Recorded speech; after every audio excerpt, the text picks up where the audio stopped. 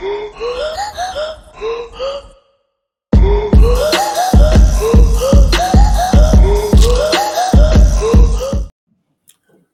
up, Talking Fight fans? Thanks for tuning in to this wonderful episode of Knuckle Up at 4, featuring your man Mike Orr and my man Cedric Ben in the Den. And today, our two guests who have continued this wonderful journey with us about Murderers Row of Boxing. Thanks, James, for joining us again. Thanks, Tim, for coming out and joining us again to continue this wonderful story of this elite boxing club from the 40s of African American boxers, middleweights by every other middleweight in the world. Let's say, Cedric, what do we got today? Who are we talking about? All right. So the two final members of this famously avoided Black Murderers Row from the 30s and 40s. Last two members that we're going to focus on today is Lloyd Marshall and Charlie Burley. So starting with Lloyd Marshall first. Mr. Marshall was born June 4th, 1914. And, you know, the one thing that I noticed about all these guys, they all turned pro like as teenagers, most of them. Says there, Marshall turned pro at 17 after a successful 200 amateur fights. At 17 years old, this guy had 200 amateur fights. That is crazy. With the highlight being the Cleveland Golden Gloves titles in 1934 and 35. 1934 and 35. In one of his, he had, a couple big wins, couple of losses in between there. But in the mix, he became involved with the mob. And you know how that goes. His hands kind of got tied in point. He was known as a skilled fighter with power in both hands. Marshall was a hard night's work for anyone. Like his 7 comrades in the Murderers Row, his career was hampered by extensive hate and racial prejudice. One of his biggest, after a couple months, after a couple of losses, I went a couple of losses, couple of wins.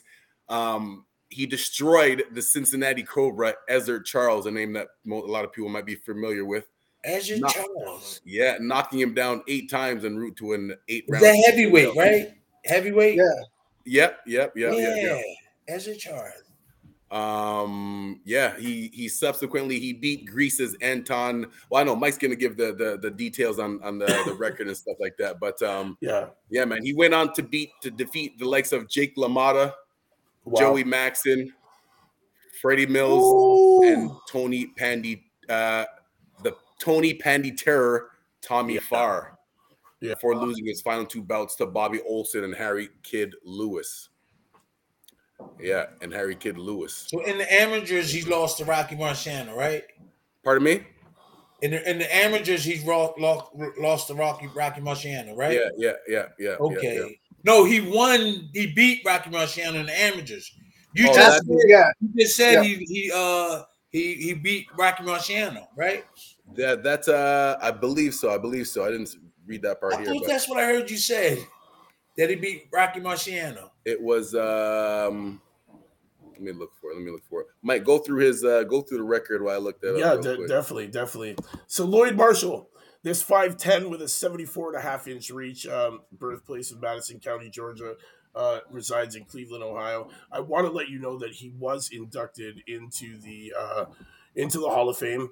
So here's another one of these guys that has been inducted. He lived to the ripe age of 83, finished out his years as a correctional officer. And his boxing career, man, no slouch in the ring.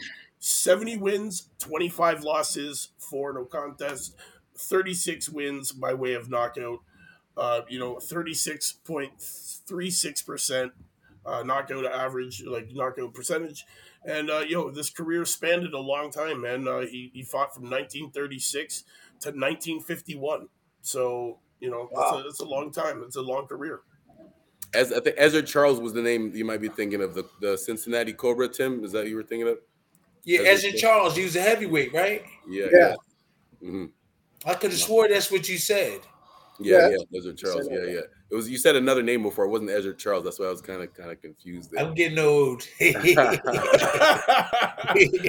No, if I had all those fights, I probably wouldn't be able to talk. I can't believe how many. That's right. No, seriously. That's true, because my dad always said that. He was like, I'm glad I got out of the game with all my faculties. You know, he was so proud. He was so proud of that. And then I remember one time we were talking, and this is just before he passed. We were talking, and I was bringing up some stuff that we did as a kid, and he was like, "You still remember that?" I said, "Yeah, man." He was like, "You know what? I gotta tell you something." He said, "My memory ain't all that good, man, because of the boxing." You know what I'm saying? He said, "My memory ain't too memory." Yeah. Mine's went away 8 months. Go ahead. Mine 8 months. 8 months ago, I stopped forgetting. Go ahead. He said his memory wasn't that good. He said, I can't remember a lot of things back in the day. And I was like, oh, okay. He said, that's the only thing is my memory. I was like, okay, all right. Well, you know. I thought it was. I never told nobody that till right now, man. I thought it was like the cell phones at one point, because there was an advertisement real quick. There was an advertisement on the internet talking about putting your cell phone too close to your ear, and it showed all kind of diagrams where the radiation go into, and a lot of my friends was like forgetting too. But what happened with me, like 9 months ago, I just did a sparring session with this young guy, and he just tapped me. Then like about a week later, I started forgetting stuff. You know, that's the first time. All before that, I was cool. And then it had to be that, I think. I got him, I was messing around with this amateur, and he didn't hit me hard. He just boom. And then I started forgetting stuff. And then I thought it was the cell phones. The cell phones putting them up here. Mom, I'm doing a podcast. I'll call you back, okay? All right, Mom. Talk to you later. That's Dr. Reverend Shirley Bird. That's my mom. Of course. She makes sure she check up on all her kids. She 80-something. She makes sure everybody all right. And I'm doing the same thing. My father, I love him. He wasn't around.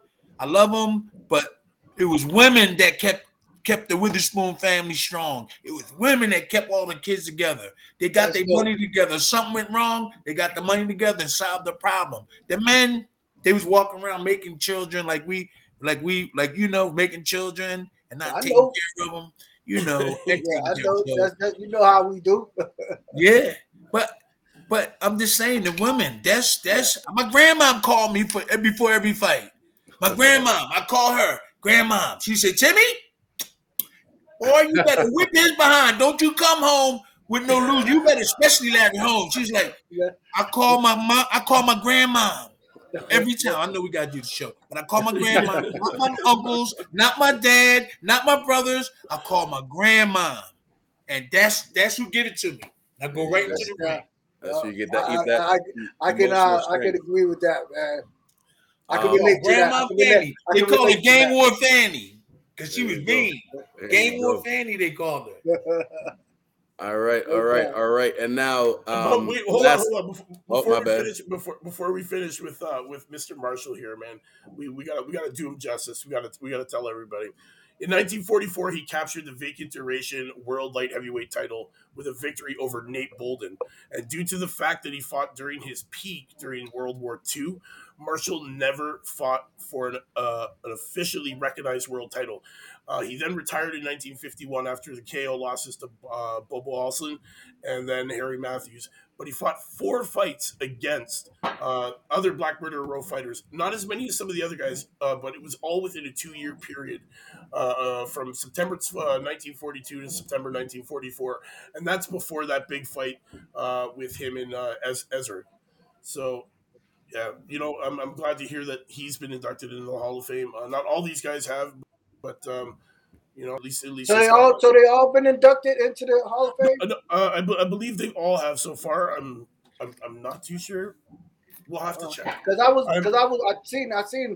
I've seen at least 3 or 4 of them. Yeah, there's like I've read that there are a few that have been inducted. I haven't read that everyone has been inducted yet, but you know, it's just going to take some. It's whether or not they're in the International Boxing Hall of Fame or they're in some sort of other boxing Hall of Fame, because I know there's. As long as they're there. As long as they're there. So we gotta give Vegas to recognize some of these guys too. Yeah, exactly. Definitely. The Vegas Boxing Hall of Fame. Of course. Anything more to say on Mr. Marshall, Mike, or anybody else? No. Just the fact that he did fight against the next guy we are going to be talking about. You mean to tell me he didn't fight Archie Moore? I didn't say that. He might have. I'm assuming. I mean, they all fought each other, so I'm assuming he did. But yes, he did. He fought Archie Moore on May 21st, 1945. In 1945, May the 21st, he fought Archie Moore. These guys have over 100 fights. I can almost guarantee they have fought each other. Listen. Actually, if you really want to get behind him, man, he fought Archie Moore back to back. Month after month. He fought Archie Moore 1945, May 21st, and then again in June 26th. So he did fight. Archie was fighting young guys because he was an old man. Wasn't he old? He was fighting Nipur Rocky Marciano. He was an old man going like this. Out like him. Come on. Archie Moore fought everybody because if you think about this, when he fought against our gentleman here, Mr. Marshall. When he fought Mr. Marshall, he was 72-9, I believe it is. And the next time he fought him, Marshall had already won 2 other fights. So he had fought twice more in that month before he fought him again. So it's kind of crazy how fast these guys fought, man. Like week to week. Archie Moore is a true journeyman. Most true definitely. Journeyman. True journeyman. I had the privilege to spend a little time with him too. That was great. Me too, man. Me too. Archie was real cool, man. Definitely. That must have been nice. You got any cool stories you could share from him? He was quiet with me. He was like quiet most of the time. And when I say a couple of words, he would talk back. But he wouldn't really talk that much. Right? I forgot who he was in camp with. I forgot who it was. Kenny Norton, was he with Kenny Norton? I forgot, but I forgot who the heavyweight he was with. It probably was because he was with Kid Norton.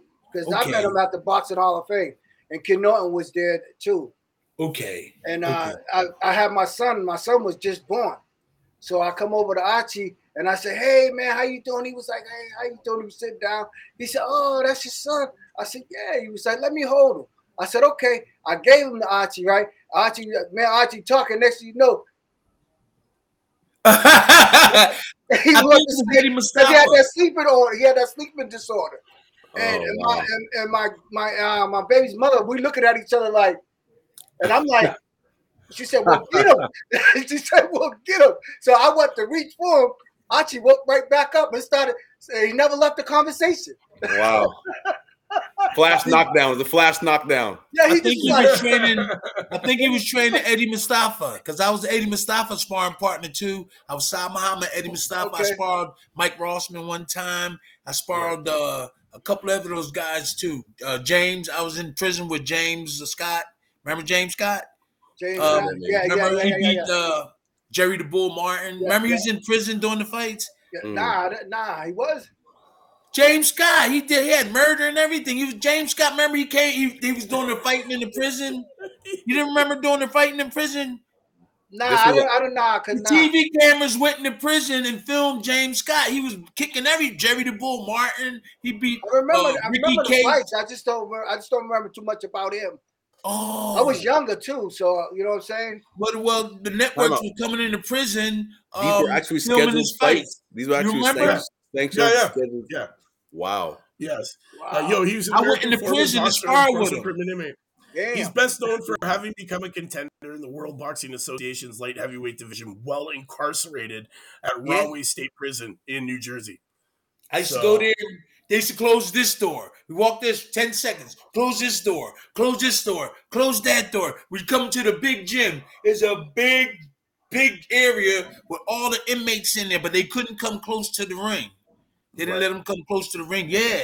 They all respected James Scott. Everything, In 1974, he was granted parole to actually pursue his boxing career, and then fighting out of Miami Beach, Florida, he won 10 bouts, had one draw between January of 1974 and February of 1975. So that's where they got that concept. That's where they got that concept in that movie, Undisputed. Yes, there you go. Yeah. There you go for sure. Okay, that makes sense. However, from February 1975, after that, Scott returned to New Jersey, where he was convicted of a robbery, and then an additional charge of murder resulted in a hung jury. So from then to the end of his career, all of Scott's professional fights were held in the prison. So yes, and his brother was there with him. He's tall. His brother was in there too. Wow. I talked to both of them. Yeah, it was cool. Real quick. He bet that if somebody knock him down, he'll give him like a 2,000 or something, right? So my trainer told me, Tim, he gonna give you 2,000. This is what you do. He said, slide your leg when you get in close, slide your leg under his back feet, and then push him and pull your feet. I did it. The whole jail got quiet. He said he was cussing me out. What the fuck? I pointed to my trainer. I said, he told me. He was walking around cussing everybody. Yeah, I put my left foot and pulled and pushed. My trainer told me to do. Yeah. Everybody in the prison went crazy, boy. They was like, he knocked James Scott down. Wow. That was a strong dude. I'm telling you, he was strong.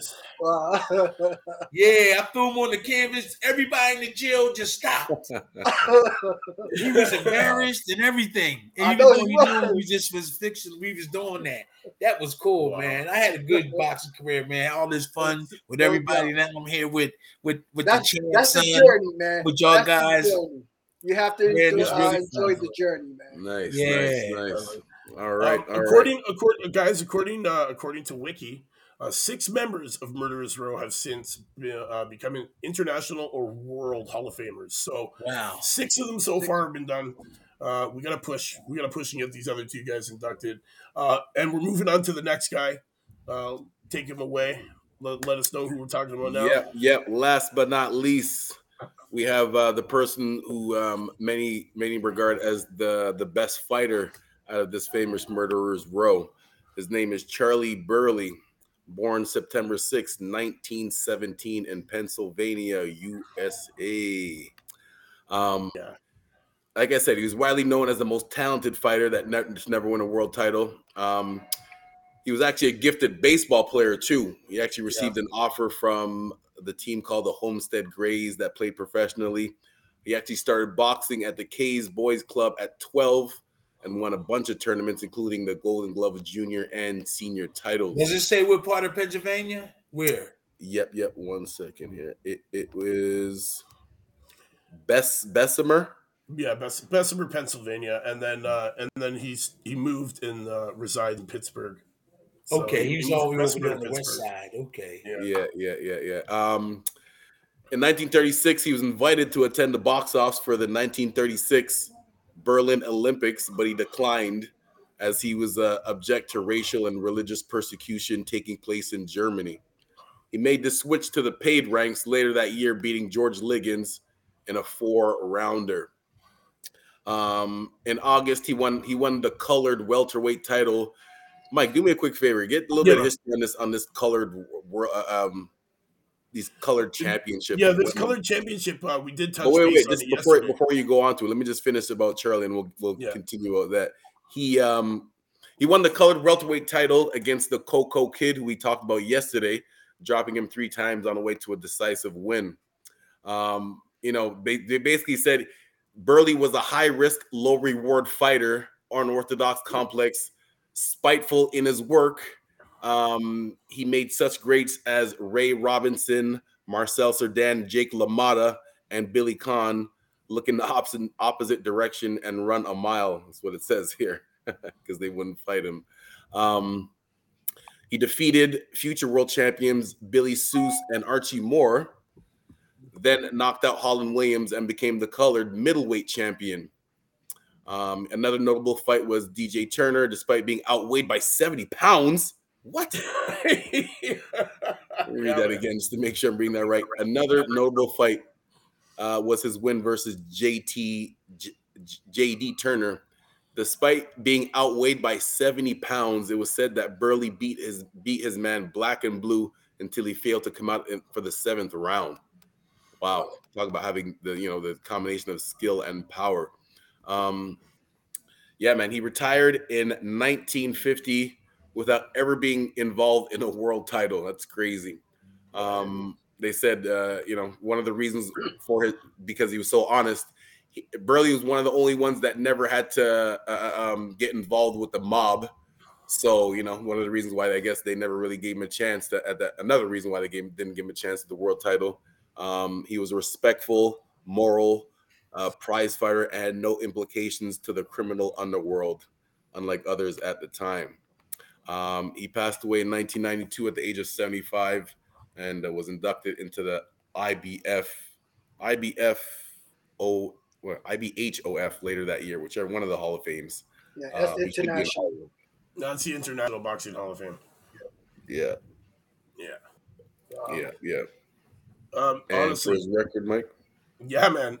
First of all, I want to touch on that JD Turner for a second. That was huge, man. That was March 13th, 1942, and Charlie weighed in at 151 pounds, and JD Turner actually weighed in at 219 and a half. Wow. Yeah, Ooh, so damn, that's a big. It was huge. That's it was big huge. difference. Yeah. If you want to check that out in the historic pages of the Ring magazine, June 1942, page 64, for anybody who has those magazines, you can check that. Turner's face was beaten to a raw beefsteak inside of 6 rounds and then failed to answer the bell for the 7th. So, no joke here, man. No joke. Charlie He took the ass whooping. He definitely took an ass whooping. That's an ass whooping if I've ever heard one. You think of this. He outweighed him. He outweighed him by 70 pounds. Charlie Burley was only a 5'9" man with a 75-inch reach at 151 pounds. He finished. Now he had long arms. He had long arms. 75. My dad reaches that. My dad, same thing. His reach is 75, man. Wow. So he finished his career 83, 12-2, and 50 of those wins coming by way of knockout. Wow. So he sported a 51.02% knockout rating in his career, and wow, man, the amount of times that he fought a lot of these guys, a lot of times, man. Burt Lytell, and all the guys part of Murderers Row. I think I'm not gonna say he didn't. He might have faced them the most, I believe, out of all the other guys. Because when you go up and down these lists of fights that he's been on here, man, those names pop up a little bit more than once. So he definitely were fighting each other, man. Oh yeah, definitely. He used the speed against that guy that outweighed him. He used the speed to just beat him up. So Kitten Hayward was too young to be with those guys. Kitten Hayward, Stanley, Kitten Hayward. Remember him? Yeah, he would have been. He was too young. He was too young. Oh, I met him a couple of times down in South Philly. He was really nice. Kitten Hayward, yeah. So Burley is the one that beat Archie Moore for the lightweight champion. Like when he was the lightweight champion in a 1944 middleweight bout. Was one of several fighters who called Burley the greatest fighter ever. So Archie Moore was one of the ones that said that Charlie Burley was the greatest fighter ever. Mm-hmm. Is there any video? Is there any video of him? No. Honestly, to find video nowadays, I've been searching for days looking for it for this special. I wasn't able to find anything. If anybody have a custom model, yeah. somebody's got to have a VHS tape and a VCR somewhere. Yes, yeah. Got one of 8 millimeters. Yeah. Set up the old school projectors, man, and we'll do it like class. But yeah, man, this guy Charlie Burley, great boxer. He was the holder of both the World Color Welterweight Championship and the World Color Middleweight Championship. And you were asking about that, what that championship was, right, Cedric? Yeah. And we have a comment in our chat here from Chris Reyna saying there's There's not much video on Charlie Burley, but the one of him and Oakland Smith, he really looks nice. And we have the link in the chat there too. Just click on that. Whoa! Awesome. I would like to see it. So what do you guys think, man? Like we do every day. All we can do is just kind of go off of the way they describe these guys and see how they would compare. How do you think Charlie Burley would do these days? How much did he weigh? Actually, it didn't matter. It didn't matter if he fought guys that were outweighed him by 70 pounds. I guess. Exactly, right? Exactly. But how much did he weigh, though? 150 pounds. 150 pounds, 5'9". He had a 75-inch reach. So it's him and Mayweather, then. What's that? I think that's welterweight, right? Yeah, the boxers in them days would get hit more, but they're more stronger, I think. I think the boxers that were doing this back, they would get hit more, but they're stronger and they're more dedicated. Mm-hmm. So I think where the knowledge and the education, it'll balance off, because you hit them guys back in the day and they stand there and look at you and laugh at you. Nowadays, guys they were strong back then. Right. Everything was strong. They were all hungry. So if they fighting for the purses that we have now. Oh yeah. Oh boy. Okay. Okay. I'm just wondering, could they take the same punch? Could they take the same punch as the modern day boxer? You guys were strong back then. Yeah. They say Burley's former sparring partner, AJ Blackie Nelson, offers his comparison, and he says he saw a lot of Charlie in Roy Jones Jr. Both had unorthodox styles. They, could hit you from any angle. Both were hard to hit. Charlie jabbed more than Jones, but if Jones would concentrate on boxing as Charlie did, he would have become an all-time great. Eddie Futch, the great trainer, called Burley the finest all-around fighter he had ever seen. Burley was named the Ring Magazine's list of 100 greatest punchers of all time, elected to the Boxing Hall of Fame in 1983, and then the International Boxing Hall of Fame in 1992. Burley was ranked 39th on Ring Magazine's list of 80 best fighters of the last 80 years. Wow. So when you put that into perspective, all-around great fighter, there's not too many of those guys today, man. There's not too many of those fighters that are all-around great, who can display that ability to be able to counterpunch, and be elusive and not get hit, right? Like Tim, you say this all the time, man. These guys got to have defense, right? And, both. And Charlie Burley was one of these guys. He had that defense. He had the ability to hit hard and not get hit. Yeah, that defense is very important. No doubt. It reminds me of the way you guys was reading about him out in the beginning. It reminds me of Demetrius Andres. You know what I'm saying? A little bit, yes. The highly skilled, again, the high risk but low reward. Right. He didn't get paid good. Oh. Now, if you fought him, you might not get that payday. It might not be a big payday fighting him. Right. Demetrius Andres. Well, like Demetrius, they say he don't sell tickets. You know what I'm saying? So you gotta figure that out. So that's why Canelo and those guys don't want to fight him. Right. Because he's a high risk, low reward. Exactly. Okay, I can understand that. That's why they don't want to fight the man. But he offered Charlo, they offered Charlo like $8 million to get in the ring. And he still said no. But who is Charlo? Who wanted the Charlo brother? You know what I'm saying? I hear what you said. I think Charlo and Benavidez are probably the best at one, I guess 160, or is it 168? Anyways, at that one of those divisions, I think between those two, they're the two ones that could give at least Canelo a take test. that $8 million. and the chance to win, you get more. You get more if you win. Yeah, you get more if you win. Take a chance. That's what we used to do. Well, that's what it's about, though. That's what it's taking about. That chance. You know what I'm saying? It's what it's about. You ain't got to roll the dice, man. You ain't gonna get paid. That's the only way you're gonna know. You got to test yourself. You got to test. My yourself. Trainer, I doubted fighting Larry Holmes. I had the courage, but my trainer said, "Tim, we're gonna kick his ass."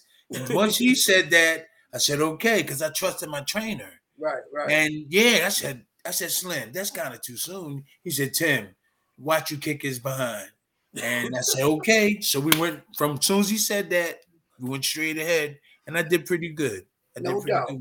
No doubt. Yep. So it takes you need your coach to have confidence in you too. It takes to let you know that you are ready, because like you just said, Tim, you weren't you weren't sure, but your coach reminded you, we prepared for the situation, we worked on the things that we need to work on, and he was ready to send his soldier to war. Hey, he did that. We all got together. He trained Mike Rossman, the Jewish bomber. He the one beat Victor Galindez. Yeah. Okay. Mike was in the Passion Street gym, right where the Rocky made the movie. He was in there kicking dudes' butt. I don't care what nationality he was. He was slip, boom, bam, bam. And then he lost to Victor Galindez on the way back. No, he won it, then he lost it back, right? To Victor Galindez. Yeah. But he had plenty of heart too. Mike Rossman. I sparred him one time. But Slim helped him with them skills and made it, and that's how I think he definitely got the championship, light heavyweight championship of the world. Remember him? You remember Mike Rossman, right? Mm-hmm. I probably know him by face. You too young. My face. He beat Victor Galindez. Okay. Victor Galindez was tough. Yeah. Oh yeah. What other highlights we got there, Mike? Well, yeah. Well, thanks. Go ahead. No. Go. Continue. Nah, man. I just love the conversations. We asked you guys yesterday if there was any guys from your era that maybe didn't get the shine that they deserve, but you say everybody kind of fought each other. Yeah, they did. No, I really not off back. Maybe before I started forgetting stuff, I probably would have had something on my mind. But everybody fought everybody. Everybody fought everybody. In Philly, like they said, they held the wars and stuff. But when it was fights there, didn't nobody duck nobody because you was viewed as a punk. But really, what you say? Really, it's a business. It's a business, and you got to start thinking like a businessman. Yeah. At some point, Yeah, you might have to get around him to get that big money fight or whatever. So that's how, but that's how it was on the East Coast.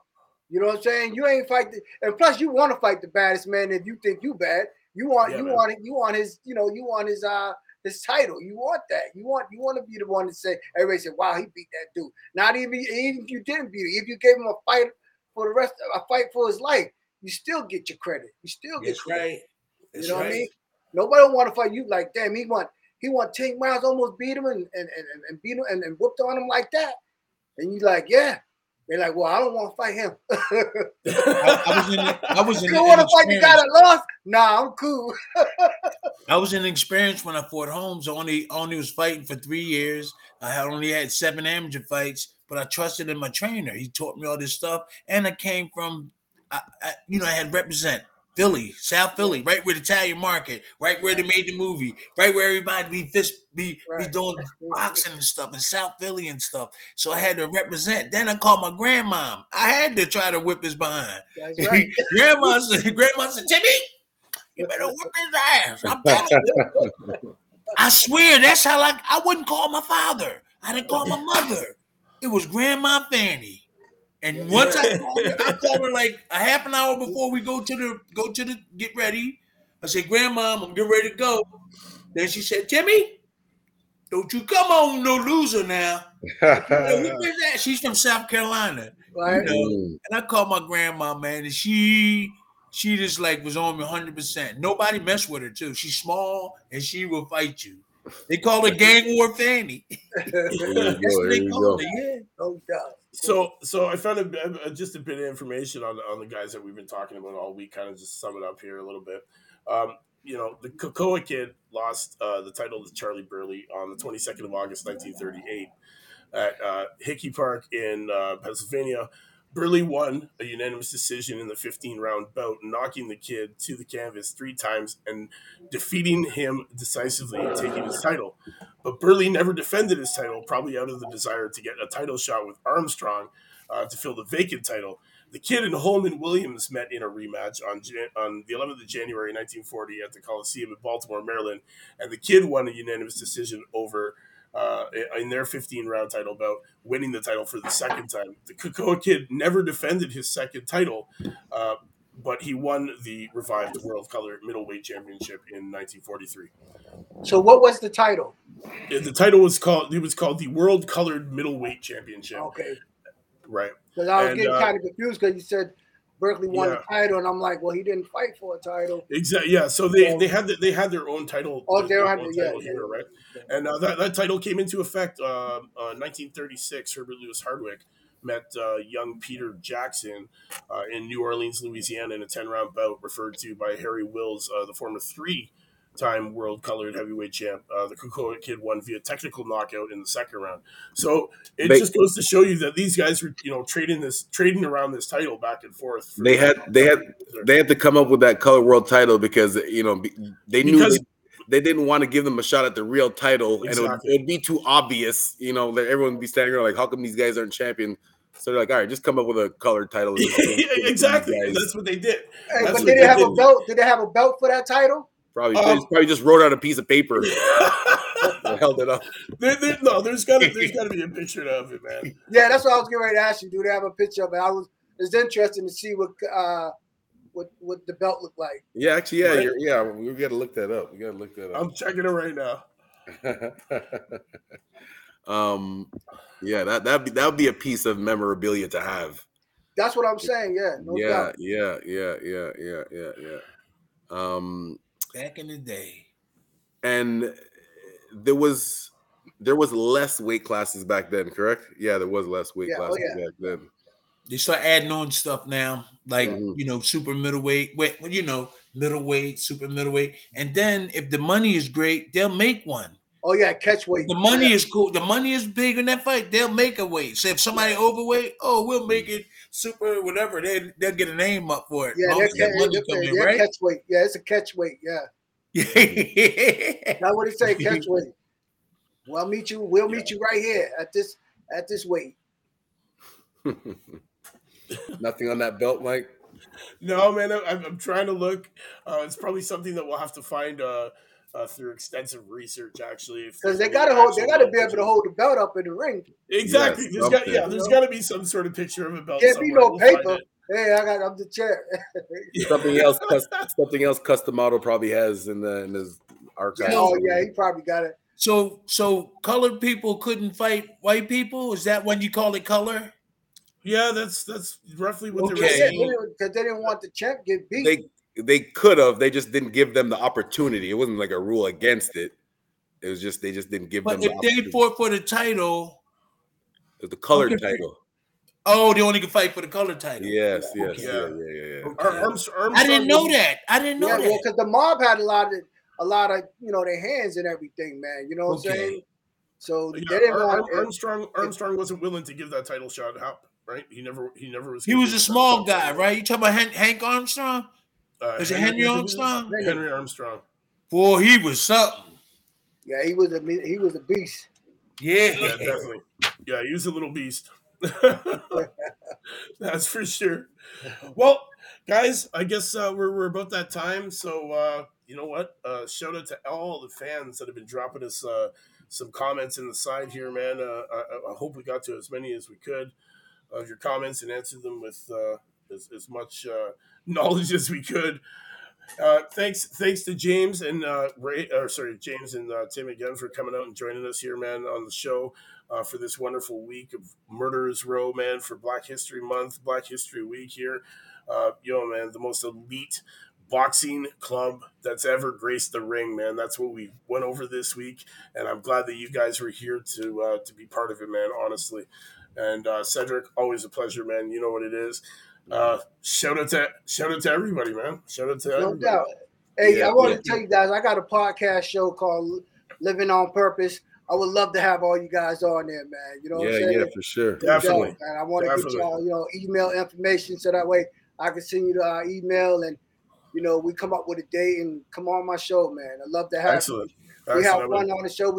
It's two of us, Jason Wilson, and it's recorded too. So we have fun, man. We talk about good things and we like to laugh.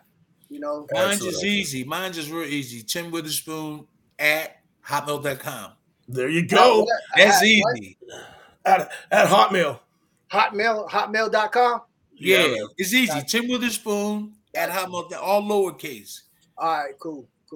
But we all right, so get in touch. Definitely. To all the Talking Fight fans around the world, thanks for tuning in to this week's wonderful episode of Black Murderers Row, the most elite boxing group that has ever graced the ring. Thank you for joining us. And you know what? We'll see you next week with some new prospects, man, for you guys to check out. Until then, man, we'll see you next time. And don't forget, 7 o'clock panel tonight, same channel. We'll be talking about this week's upcoming fights. And we'll be joined by, I believe, all of us here. So I can't wait for that, man. It's going to be great. Like, share, subscribe. That's it. Like, share, subscribe. And if you haven't yet, man, hit up talkingfight.com. Go and subscribe, man. Set up those reminders because, we're bringing you stuff daily. That's what it's about, man. Peace. We'll see you next time. Peace. All right.